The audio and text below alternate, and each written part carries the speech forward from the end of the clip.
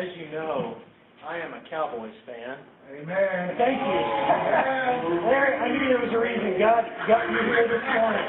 We're off to a good start. Now, I will say the Cowboys did not win yesterday, but it doesn't matter. No, it doesn't. It doesn't matter. No, it doesn't. The Saints won Friday night, but it doesn't matter. It doesn't matter. Okay. Well, a couple of weeks ago, the Cowboys played one of their first preseason games, and they were it was a Hall of Fame game against Dallas versus Miami, and they were highlighting the Hall of Famers that were being inducted into the Hall of Fame for this year. And as you look at those guys, and as you hear their stories, and you look at the things that they've gone through, you can't help but see the greatness that is all over them. And these guys are just kind of limping up to be interviewed. You know, they are still pretty big guys, pretty strong guys, no one that you want to be across the line from. Mm-hmm. And they're coming up and they're talking about all the things that they've done. They're being interviewed about all the accomplishments and all the big games and all of the glory that they have experienced in their season. But they would also talk about all the hardships, all the bones that have been broken, all the early mornings they had to get up and go to practice, and all the travel and all the time away from their families. But as you hear their story, you just think there is something different about these football players. Mm-hmm. There is a reason that they are in the Hall of Fame. And there is a reason that other players don't ever make it to the Hall of Fame. Something deep down inside of them stirs them in such a way that they're able to accomplish great, almost miraculous kinds of things athletically. Amen. I want you to think just a little bit about your life this morning. I want you to think about what it would mean for you to be in the Hall of Fame. Now, not the NFL Hall of Fame, but the Hall of Fame of faith. Amen. Last Sunday, we talked about faith, and we looked at the definition of faith, and as we listened to it from Hebrews, we looked at some people that were in the Hall of Fame.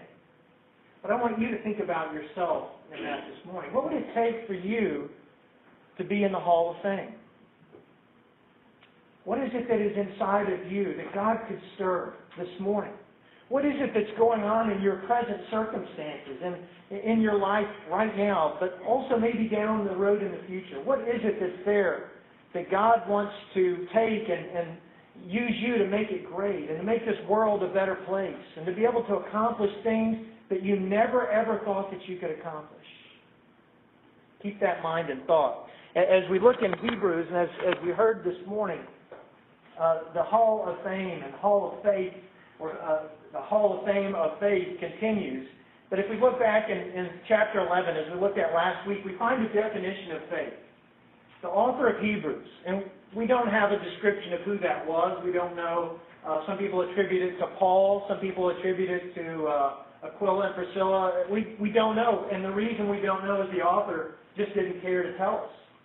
The author decided to remain anonymous and keeps quoting the Holy Spirit, that the Holy Spirit gave this word and gave that word. And so I think it really doesn't matter. What we do find here, though, is whoever it is understood faith well enough to be able to define it for us. Now, faith is the assurance of things hoped for. All right. The conviction of things not seen. Indeed, by faith, our ancestors received approval. By faith, we understand that the worlds were prepared by the Word of God, so that what is seen was made from the things that are not visible. And the author just goes on. He says, well, here are some examples of this definition of faith. Abel, Enoch, and Noah, all of these had tremendous faith. He goes into the faith of Abraham and talks about Abraham having really no idea where he was going, and he steps out on faith and goes where God wants him to go. Abraham, who had no ability to be able to father a child, steps out in faith and is able to do so. And, as we said, Sarah was involved. Amen. And thank you. Also, the faith of Moses. We get into that as well. Moses, all the things that he was doing for God, all the things, all the days he wandered around in the desert with a bunch of people who were complaining and whining and wanting to go back home. 40 years out wandering in the desert. Prior to that, he spent 40 years hiding from the Egyptians because of what he did. Faith was exhibited by Moses. But then also the other Israelite heroes, which we talked about or just heard about this morning. People passed through the Red Sea as if it were dry land. The walls of Jericho fell after they'd been encircled for 7 days. Rahab the prostitute did not perish because of her faith. What? Amen. There's a prostitute in here. God has instills faith even in prostitutes. Amen.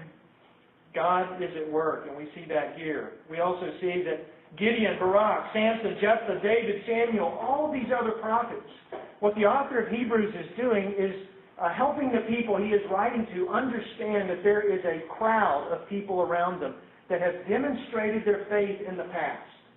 And as they are moving through difficult times and trying circumstances, he is pointing them to this great cloud of witnesses, which he mentions in the next chapter. There is this great cloud of witnesses. Now, I think there's an image here that I'm not sure exactly what this building is, but you can see all the way around that rotunda there are people of faith, and I think the bottom one is Martin Luther.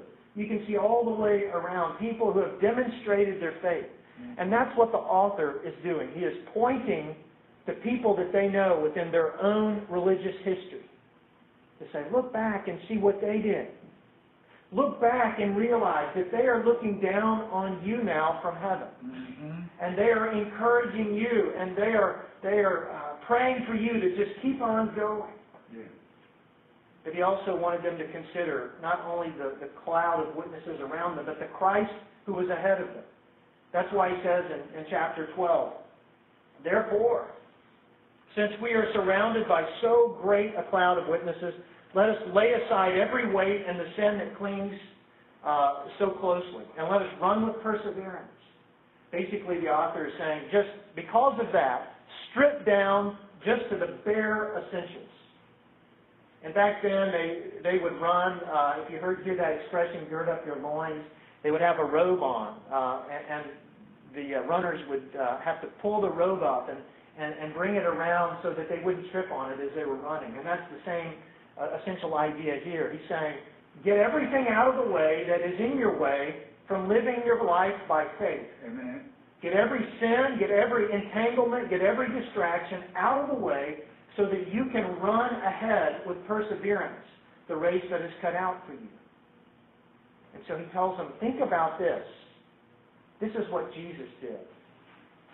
He says that Jesus is one we ought to look at. He is the pioneer and perfecter of our faith, who for the sake of the joy that was set before him, he endured the cross, disregarding its shame, and now he has taken his seat at the right hand of God the Father. He wanted them to look at Jesus when they were going through difficult times, to be able to see the suffering and the pain and the anguish that he dealt with, as he confronted systems of injustice around him, as he confronted the problems of his society, as he confronted the religious snobbery and the elitism of the people within his own religion. He suffered, but he kept on going. And aren't you glad? Amen. Aren't you glad? Yes, sir. Amen. I want to show you a little clip this morning. Actually, it's not real little. It's about 7 minutes long, but I felt compelled to show it. I saw this, and for the youth here this morning, you probably have already seen this if you went to youth camp. I saw it and was deeply moved by it. This was shown by Kyle Childress, who was the camp pastor for camp this summer, and it's about Oscar Romero. Romero was, well, there we are.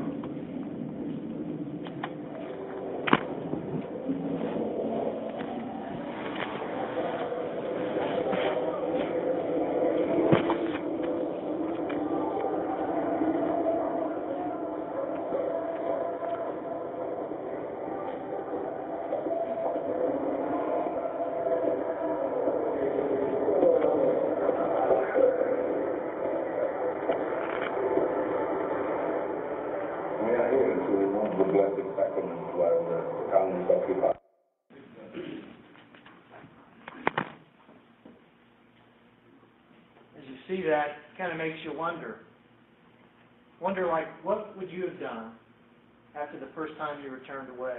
I mean, it's pretty incredible that he came back a second time, but it's even more incredible he turned after the third time and came back inside, knowing all along that guy could have pulled the trigger.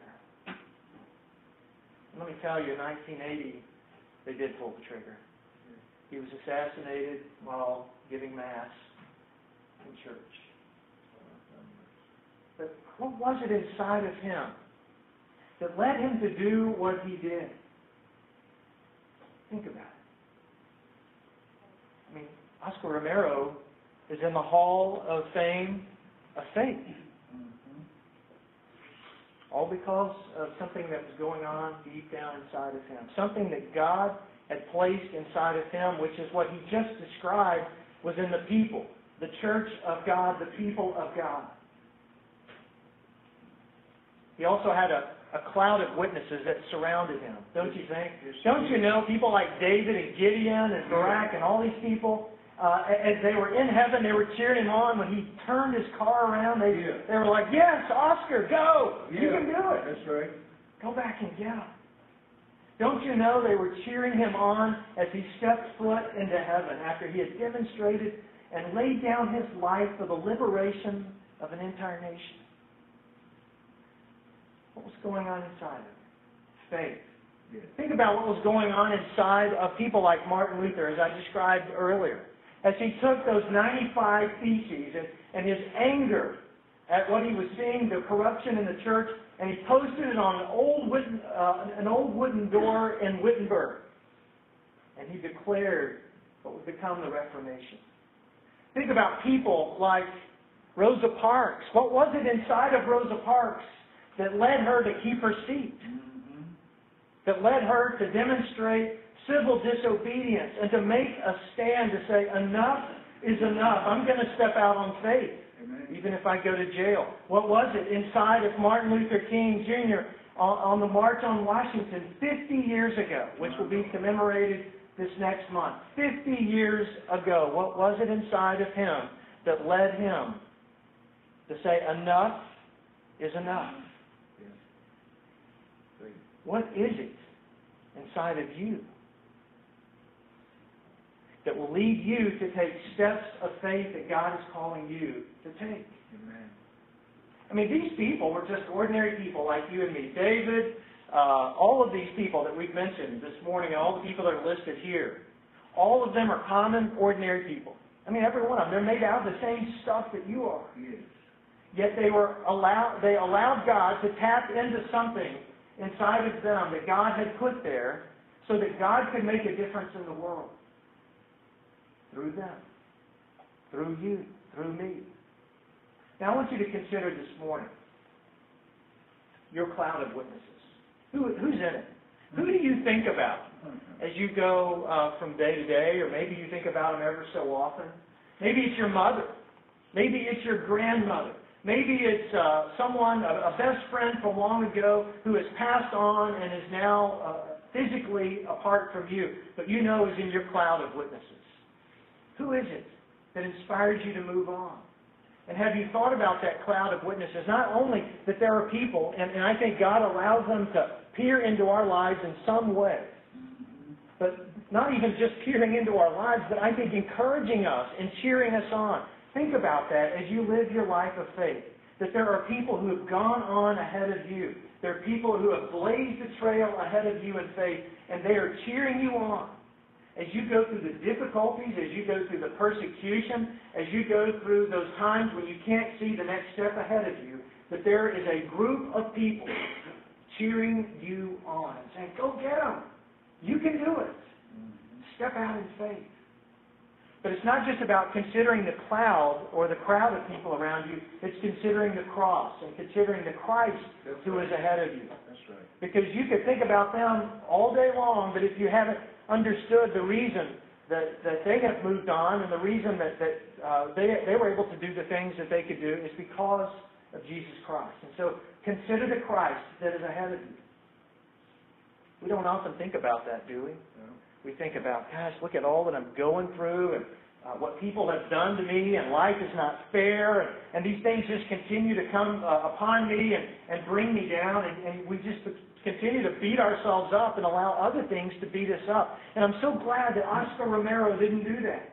Amen. I'm so glad that Martin Luther King did not stop when people came up against him.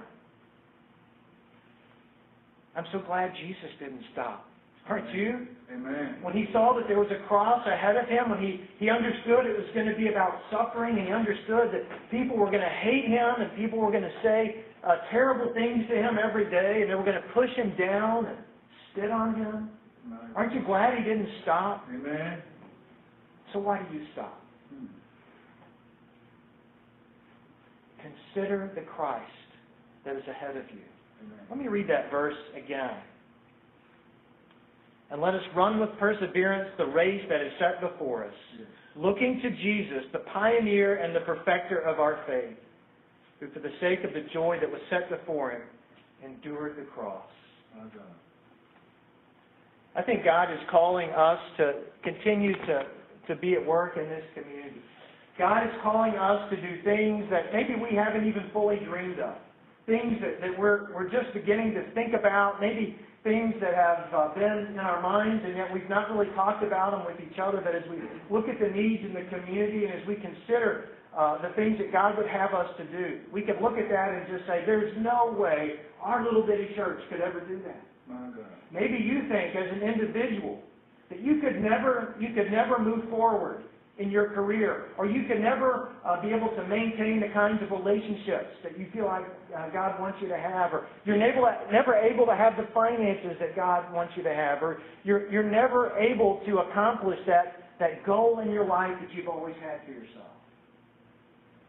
Where does faith come into all of that? Consider the cloud and consider the cross that is ahead of you. I remember there was during 1980s Olympics, there was a female runner that was like me. I can't remember her name in this moment, but I could last night, so I get credit for that, remembering last night. But I remember she was blind and she was not able to, obviously, to see much ahead of her. And she could see a blob of light that would, as people were near her on the track, she could see just enough to be able to keep on going down the right lane.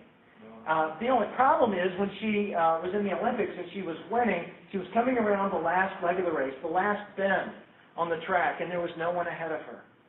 And she talks about how she couldn't see that movement of light that was ahead of her. Yet she saw the end of the race. She saw the end of the race and kept on going.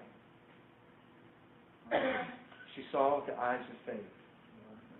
May it be so with you and with me as we live our common, ordinary lives. That we would understand there is something very uncommon, very extraordinary deep down inside of us. Something that can make a lasting difference in this world. Are you in? Amen. Amen. Are you in? Let's pray. God, thank you so much for allowing us to have examples of faith. As we look at those who have gone on before us, we recognize that so many of them have suffered. They have gone through all kinds of ordeals and problems and challenges, and yet they kept on going. They saw something beyond their circumstances. And Lord God, may we see beyond our circumstances to understand that you're at work in ways that we cannot see. That you give us power in ways that we could never imagine. And God, we are here today to say, we are in. Amen.